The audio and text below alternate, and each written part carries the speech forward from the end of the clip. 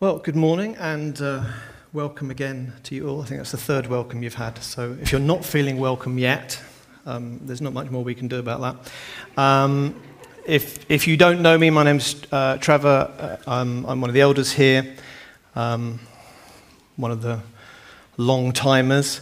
And it's been a while since I've done this, so a lot of you have no idea what you're in for. So that's exciting. And it also makes me a little bit nervous, and some of you may have heard this story before. The nervousness is at its most intense at this very beginning, because years ago when we still lived in the UK and we were between pastors at our church, and I was preaching and I had a really well-prepared sermon, and as I stepped up to the lectern, I felt utterly convicted that it was the wrong sermon and that God had laid something completely different on my heart. And rather melodramatically, I took my notes and I tore them up in front of the congregation and then preached from the heart. I came to regret that later, because at the end of the sermon there was a verse that was in my notes that I really wanted. That didn't look quite as compelling as I grovelled about looking for it. I can't do that because I'm on an iPad, and that would just be too wasteful. But it's a nerve-wracking time for anyone who seeks to open the Word of God to his people and to those who don't know him, because we stand here in faith, believing that God has given us something to say to you as his people. And it is our prayer that God will pluck away anything that has come from me and will reach each of our hearts and our minds. And hopefully there'll be something left of my sermon. Okay, perhaps an unusual start. So if you looked at the newsletter, you'd have seen that the title of the sermon is this, and some of you will recognize that album cover. But before we get to there, just something else which struck me in my preparation. In season 1 of Breaking Bad, I'm not endorsing it, but if you've seen it, it's a cultural reference you'll understand.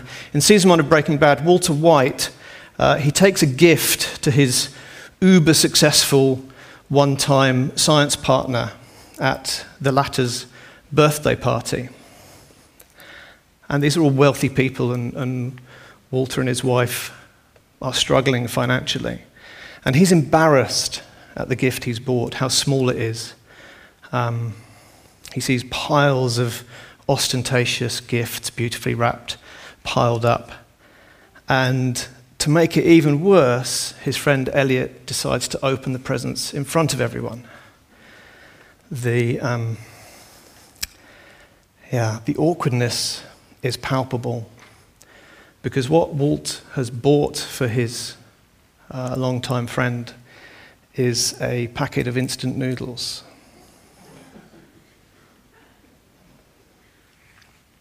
It's a tense moment. But to Elliot, his friend, the gift is perfect. He opens it and he says, "I love it." He loves it because of the memories that it brought back of their postgraduate days. And he loves it because of the effort and the thought that has gone into it. And Walt says to him, "What do you get the man who has everything?" And that almost brings me to today's sermon. There are two things, the saying goes, there are two things that you don't want to see being made. Anybody know what those two things are? Sausages is one, and the other is laws. Yeah? If you're a West Wing fan, you'll remember Leo McGarry saying this at one point. We don't want to see how sausages are made.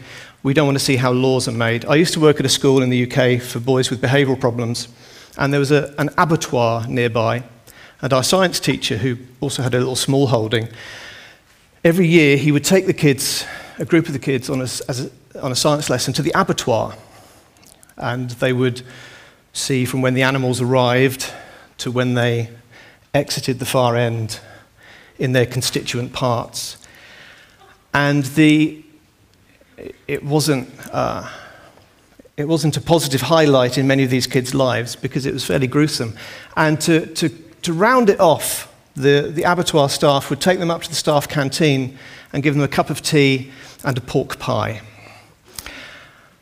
It wasn't subtle, but it did at least show that these kids could see the link between the livestock in the fields and the food on their plates.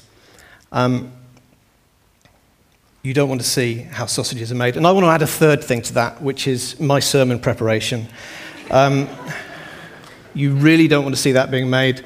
I'm really pleased that Ali, my wife, isn't in here listening because she is more nervous than me. She hates my sermon preparation. I normally keep it secret. Hope she doesn't look at the newsletter. Preston actually let it out the bag last week, but I just had 1 week where I had to fend off her inquiries rather than 3 or 4. But you see, I had an idea for this sermon series that takes us back to this picture on the screen. I thought, wouldn't it be great if I did we don't know when we're going to get a pastor. I could do a sermon series where each week I look at one of the songs on Bob Dylan's album Slow Train Coming and bring out the biblical truths from that album. I thought it was a nice idea. They're great songs. And you might be thinking, well, why? Well, here's my justification. When we first came here, about 16 years and 2 weeks ago, maybe 3 weeks, our daughters, who were little girls at the time, they came running out of Sunday school at the end of the service, and they said, "We love it here." And that's a fairly common reaction for kids coming out of our Sunday school over years and years. And that, if you're a parent, you'll understand that was a big factor in deciding us that ICP was going to be our church home here in the Czech Republic. At that time, we didn't know how long we were going to stay. But another factor, I like to think, is hearing the then pastor, John Waldrop, describe Bob Dylan as his favourite theologian. And it's not as if John Waldrop was a slouch when it came to reading and theology. He would probably read for about 20 to 30 hours in preparation for each of his sermons. So for him to say Bob Dylan was his favourite theologian, possibly slightly tongue-in-cheek, was good enough for me. So I had this idea. Great. Then I looked at the album. There's 9 songs. It's a few too many sermons probably for you long-suffering people. And some of them, if you know the album, you'd struggle to get enough meat from the song, even for a small sausage. And if you know the album, Man Gave Names to All the Animals, that would be a short sermon. So I was in the doldrums for a little bit, because I'd had this idea for a while. And then, last week, Preston, and I'm glad he's not here to hear me give him credit, Preston used a verse which really struck me. It was this verse here from Proverbs, obviously, because that's where he's preaching from. Do not be wise in your own eyes.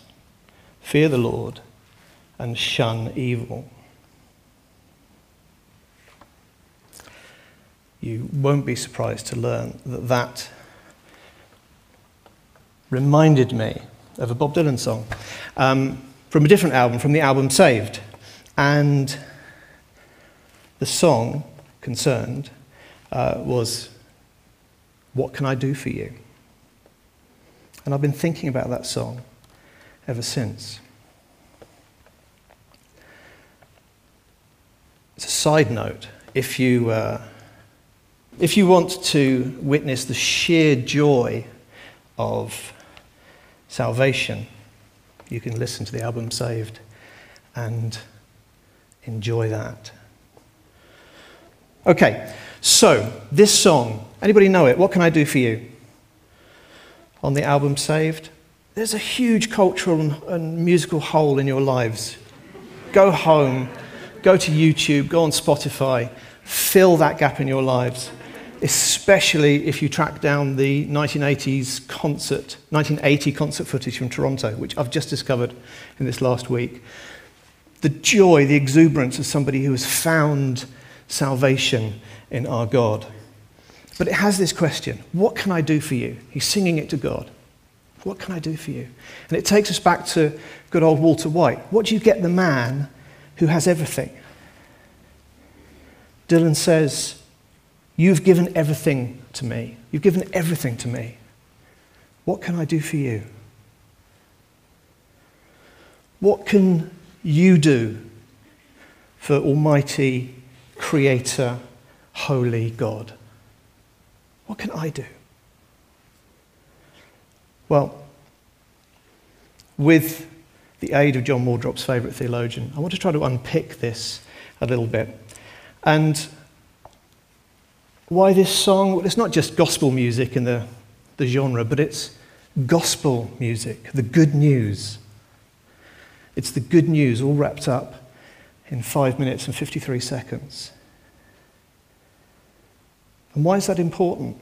Why, as Christians, should we bother with the good news?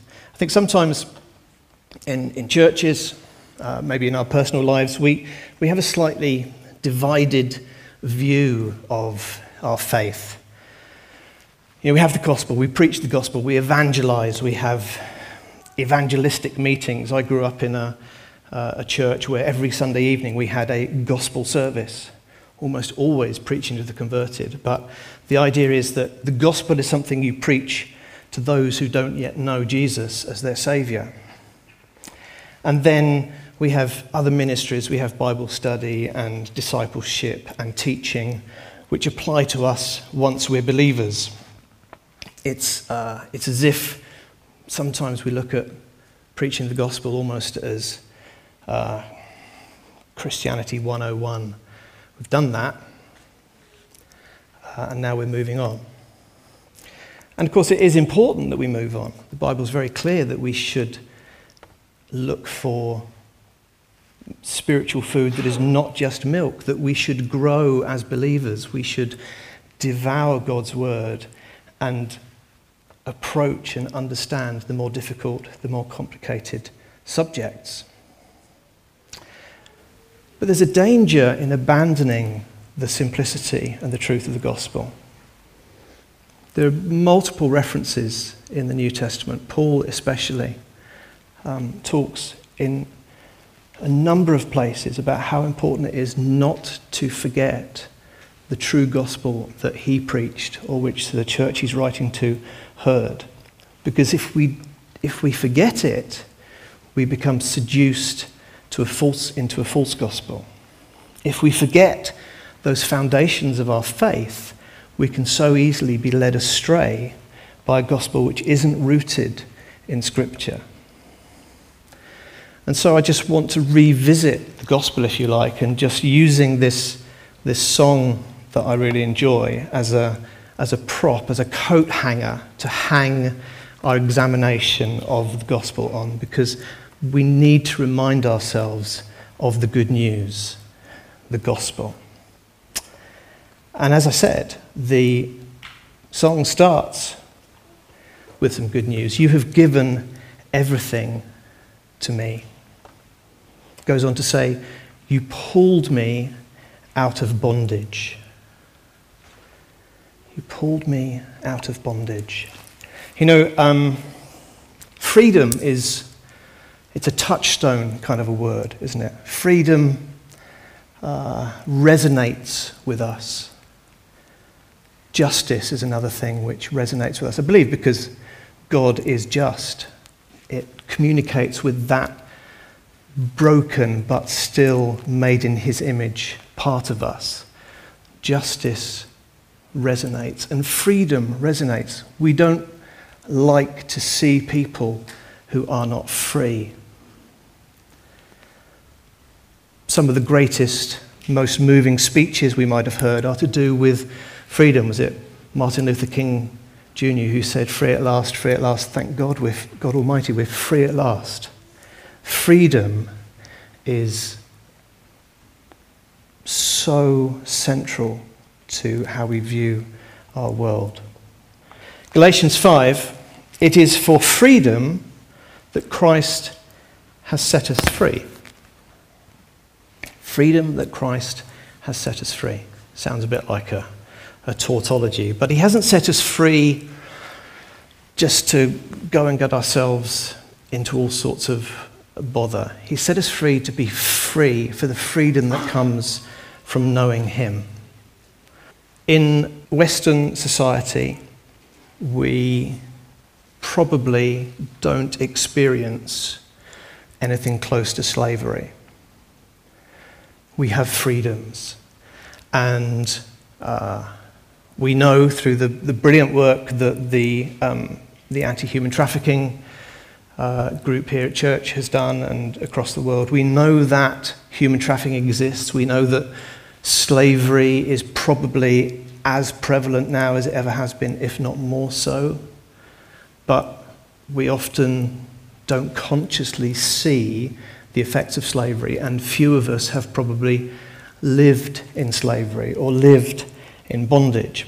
And, we like to think of ourselves as free. We like to think of ourselves as having autonomy.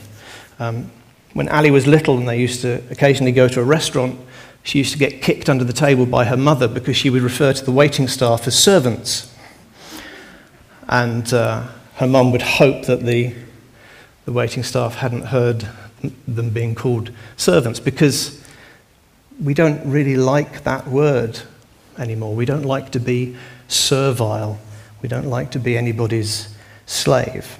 And of course, this is different from the worlds in which the Old and the New Testaments were written, where slavery wasn't just common, but it was also endorsed by civilized societies. It was permitted. And if we say to our non-Christian friends, you're in slavery to sin, you're in bondage, they're going to think we're slightly mad, because they don't feel like they're in bondage to anything. They don't feel like they're slaves. They feel like they're free. So what is this bondage? When we think of slavery in the Bible, I guess the first thing that comes to many of our minds, first thing that came to my mind, was the children of Israel in Egypt. And you probably know the story. Joseph brought his family to Egypt so they could survive the famine. By God's providence, he had put him there in a position where he could bring them. And eventually, over the years, the Israelites were put into slavery by the Pharaoh because he feared their number, and he feared that they would overrun the Egyptian kingdom.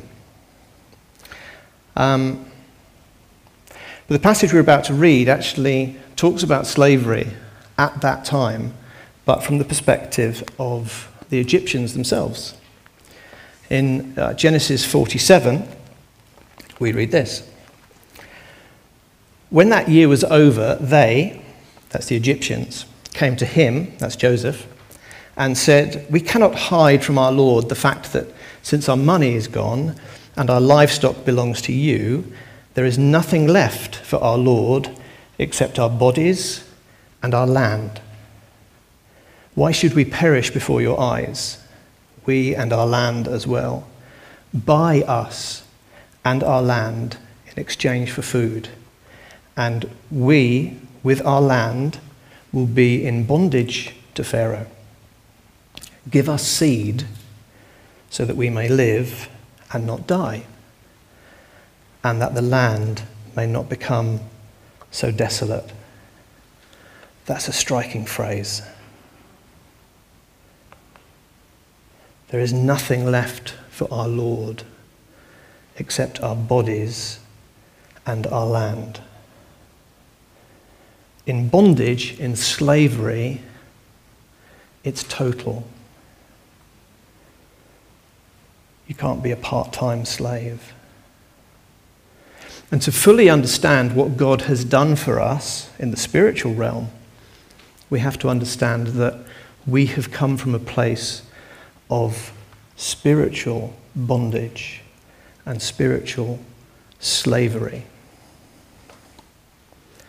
In his letter to the church in Rome, chapter 6, Paul says this: "For we know that our old self was crucified with him, so that the body ruled by sin might be done away with, that we should no longer be slaves to sin."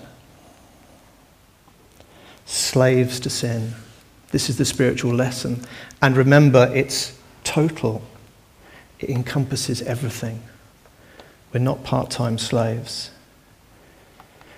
And as our favourite theologian puts it in a different song,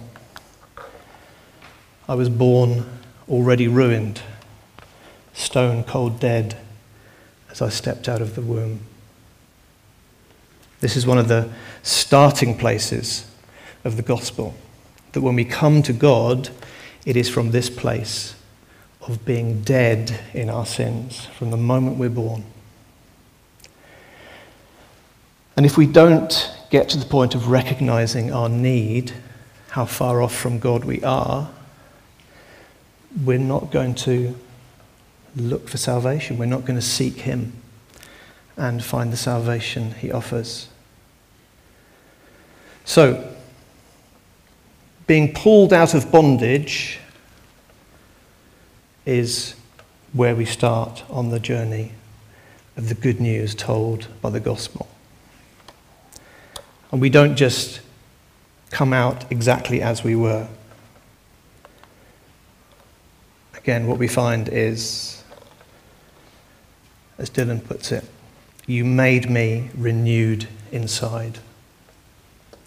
You pulled me out of bondage and you made me renewed inside. As 2 Corinthians tells us, therefore, if anyone is in Christ, the new creation has come. The old has gone. The new is here. What God offers us in the gospel is the chance to be a new creation, born again. There's a phrase that's it's both overused and undervalued, but it really is a new birth, because in our original birth we came out slaves to sin. But we are to be different, and we are different. In Colossians, to the church in Colossus, Paul writes this: "Do not lie to each other, since you have taken off your old self with its practices and have put on the new self, which is being renewed in knowledge in the image of its creator." So how do we get to this new place? How do we get to this newness of life? Well, if we carry on with the song, we find that Jesus has laid down his life for me. He laid down his life for you.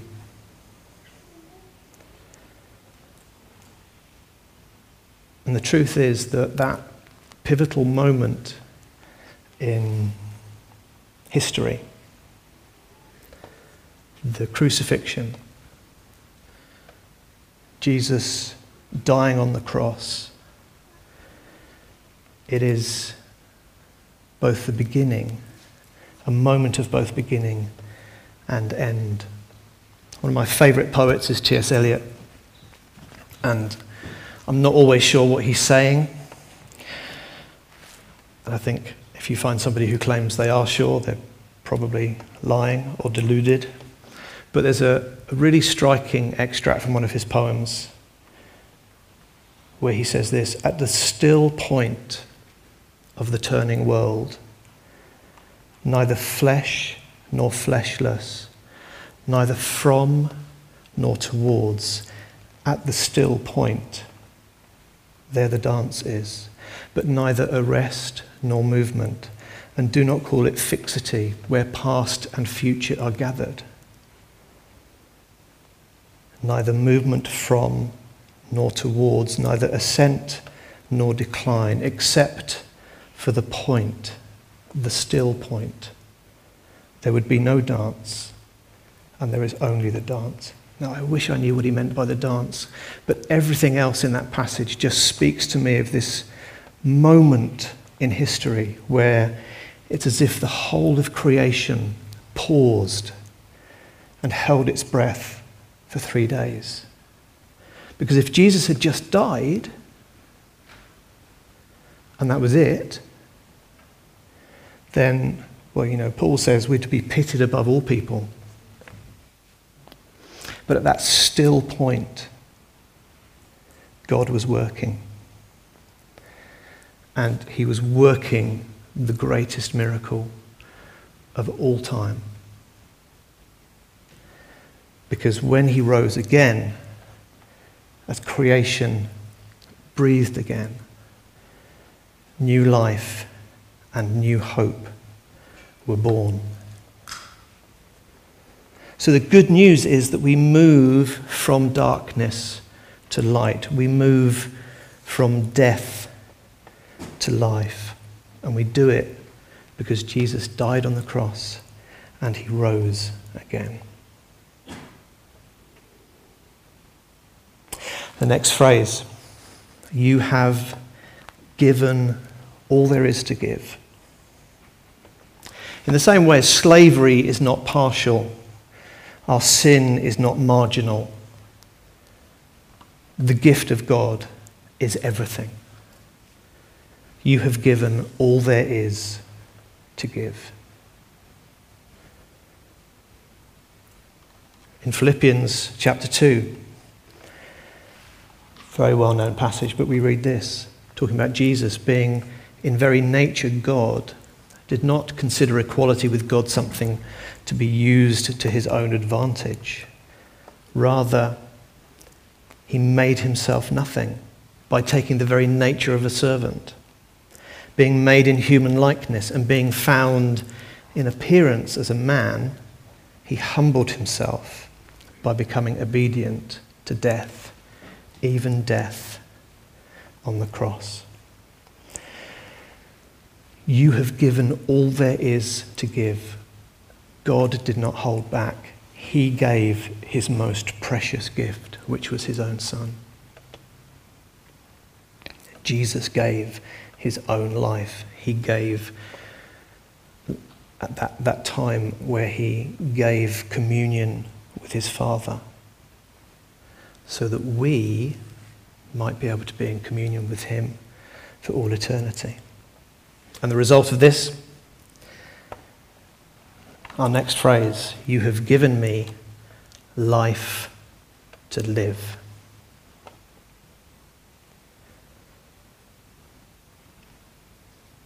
Again, the gospel tells us that God gives us a new life. Not just for this world. He gives us a life which starts in this world and extends for eternity. And it offers us freedom. Freedom from that bondage, this new life. But it doesn't offer us a bed of roses. It doesn't offer us an easy life. The song goes on, I know all about poison. I know all about fiery darts. I don't care how rough the road is. Show me where it starts. Whatever pleases you, tell it to my heart. See, there's a response here to what God has done for us. Recognizing that the road will be rough. There will be trials and there will be difficulties. But they are difficulties and trials which God will be with us through. I think one of the errors we've slipped into in the West is we preach an easy gospel. Come to Jesus, it's all going to be okay. Going to be full of joy. It's not.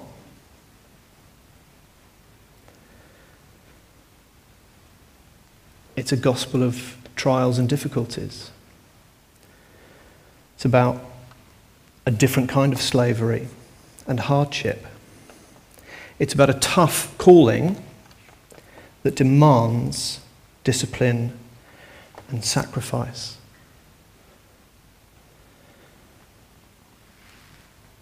And it demands a response from us, and it demands that we give ourselves to God. Whatever pleases you, tell it to my heart. We're not on this rough road alone. We're not in this new life alone. God is with us. He's able to communicate to our hearts. He's able to, through the Holy Spirit living in us, He's able to speak to us, to comfort, to correct, to encourage. There's a danger at times that we preach a mechanical gospel as well as an easy one, but a mechanical gospel where you put the swab up your nose, you swirl it in the reagent, you drip it in the lateral flow test, and after 15 minutes, look, you've tested positive for Christianity. If you follow these steps, you'll find out if you're a Christian or not. It's not like that. The very first commandment of the 10 Commandments that God gives to the Israelites is really telling. You probably know it.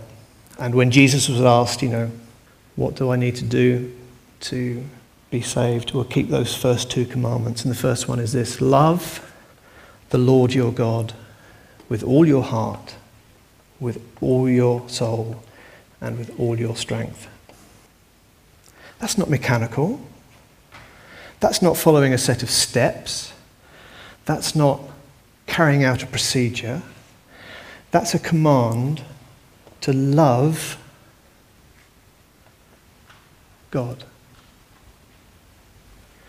And it's a command to love God with my heart, my strength, my soul, and all my strength. And it doesn't say in brackets on Sunday morning, or during my daily quiet time, or when I'm leading a Bible study. It's about love. Tell it to my heart, says Dylan. What do you want me to do? Tell it to my heart. How do we grow to love God? We learn all we can about Him. The more we learn, the more we'll see how utterly deserving of our love He is. In human relationships, so often, the more we know about someone, the harder it is to love them. Yeah? The more we know of their failures and their faults and their weaknesses and their shortcomings, the harder it can be to love and respect them. With God, the more we know about Him, the more there is, the more reason there is, more understanding there is that we should love Him. I want to go back briefly to this idea of slavery, because we started there. And this freedom that we experience, this freedom from slavery to sin, is not just some hippie freedom lifestyle. In fact, part of the rough road is that the Bible teaches us the freedom we experience comes at a cost, which is that we become a different kind of slaves. In Romans 6, verse 17, we read this: "But thanks be to God that though you used to be slaves to sin, you have come to obey from your heart the pattern of teaching that has now claimed your allegiance." We have come to obey from our hearts. It's a heart thing. You have been set free from sin and have become slaves to righteousness. This is where the gospel gets tough, isn't it? We go out and we say, be free from sin. Oh, if you could just become slaves to righteousness, if you don't mind. But if you think about it, wouldn't it be great if all I could do was to be righteous? If I was so enslaved to righteousness that when somebody treats me badly in the shop, all I can be is righteous and loving to them because of God living and working through me. If a friend spurns me, if a colleague abuses me, whatever, if I can't help myself but respond with righteousness, that's a slavery I could deal with. Because that shows how God isn't distant, but God is in me. And he's working in me to change me, to make me more like his Son.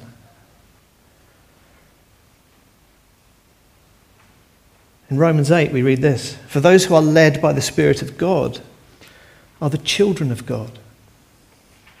The Spirit you received does not make you slaves so that you live in fear again. Rather, the Spirit you received brought about your adoption to sonship, and by him we cry, 'Abba, Father.'" It's a relationship which brings us into a child-parent relationship, and actually a son-parent relationship, because in the context of when this was written, you needed to be a son to get the good stuff. So it's not ignoring the women in the congregation. It's saying, you need to be a son in that culture to get the good stuff. So that's why we're called to sonship in this context. So, briefly, because time is the enemy, what do we need to do? What is the gospel? What does it tell us? Well, first of all, the starting point is God is holy. We can't even begin to imagine the full extent of that. But God is holy. There is no sin in him. There never has been, and there never will be. Unlike us, we are sinful. And because of our sin, we were destined to be separated from him for eternity. However, Christ's sacrifice on the cross enables us to be freed from that destiny. By believing that Jesus died for our sins, by accepting him as our Lord, we receive that new life. We commit ourselves to following him. If we go back to the Egyptians at the beginning of this sermon, what did they say? They said, "There's nothing left for our Lord except our bodies and our land." We should give everything. It's not a tick box gospel. As the song says, I don't care how rough the road is, show me where it starts. God doesn't want to seduce us into a soft gospel and then go, I forgot to mention. It gets a bit difficult after week 4. He's open about it. It's tough. It's sacrificial. And as we close, I want to think about the three questions that occur in this song. What can I do for you? That's the title of the song. What can I do for you? What can I give to you? How can I live for you? What can you give to the Almighty Creator God? Poor old Walt White. What do you give the man that's got everything? What can you give to Almighty God? What could you possibly have that he wants?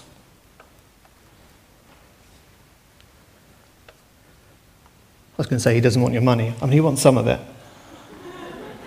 But you can't buy him with it. If you've got no money, he doesn't turn you away. He doesn't want your good looks. Thank goodness. What can you give him? What can you give to the Almighty Creator God? Well, what you can give is the one thing that nobody else can give. Because you are in possession of that one thing. And that's you. the thing that you can give to Almighty God is yourself. What does it say in Deuteronomy? Love the Lord with all your heart and with all your soul and with all your strength. If we want to paraphrase it, John Newton, what did he say? This demands my soul, my life, my all.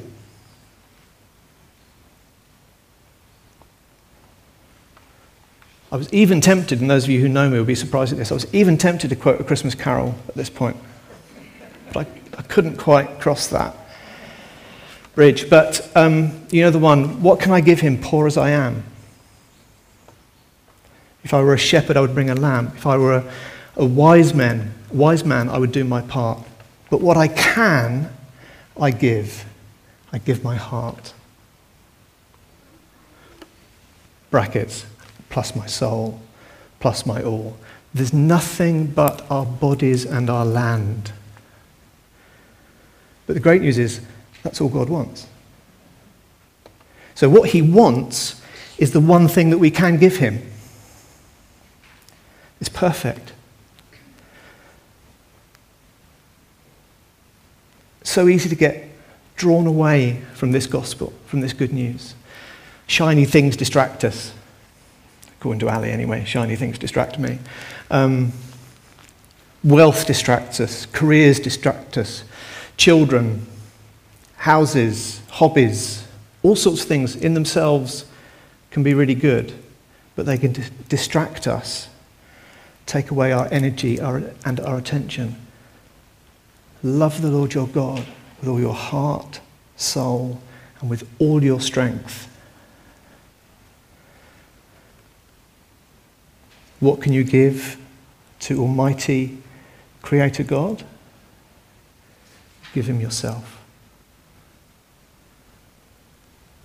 It's the greatest gift you can give him, and it's what he wants. Heavenly Father, we thank you that there's nothing we can do to earn or deserve your love, because nothing we have is worthy. I thank you that you see us as we truly are, and you still love us. You have seen the worst we have done and the worst that we will do, and you love us. You love us so much that you gave your only Son, that he would experience being made fully man, that he would experience separation from you and death on a cross, just so that we might know an eternity with you, in fellowship with you. We thank you that that love reaches out to us, and that the simple answer to the question, what can we do for you, is just to give you our all, give you ourselves, our talents, our minds, our bodies, our time, and use them for your work. Father, I pray that you will take your words and let them work in our hearts and minds in the hours and days ahead. In Jesus' name, amen.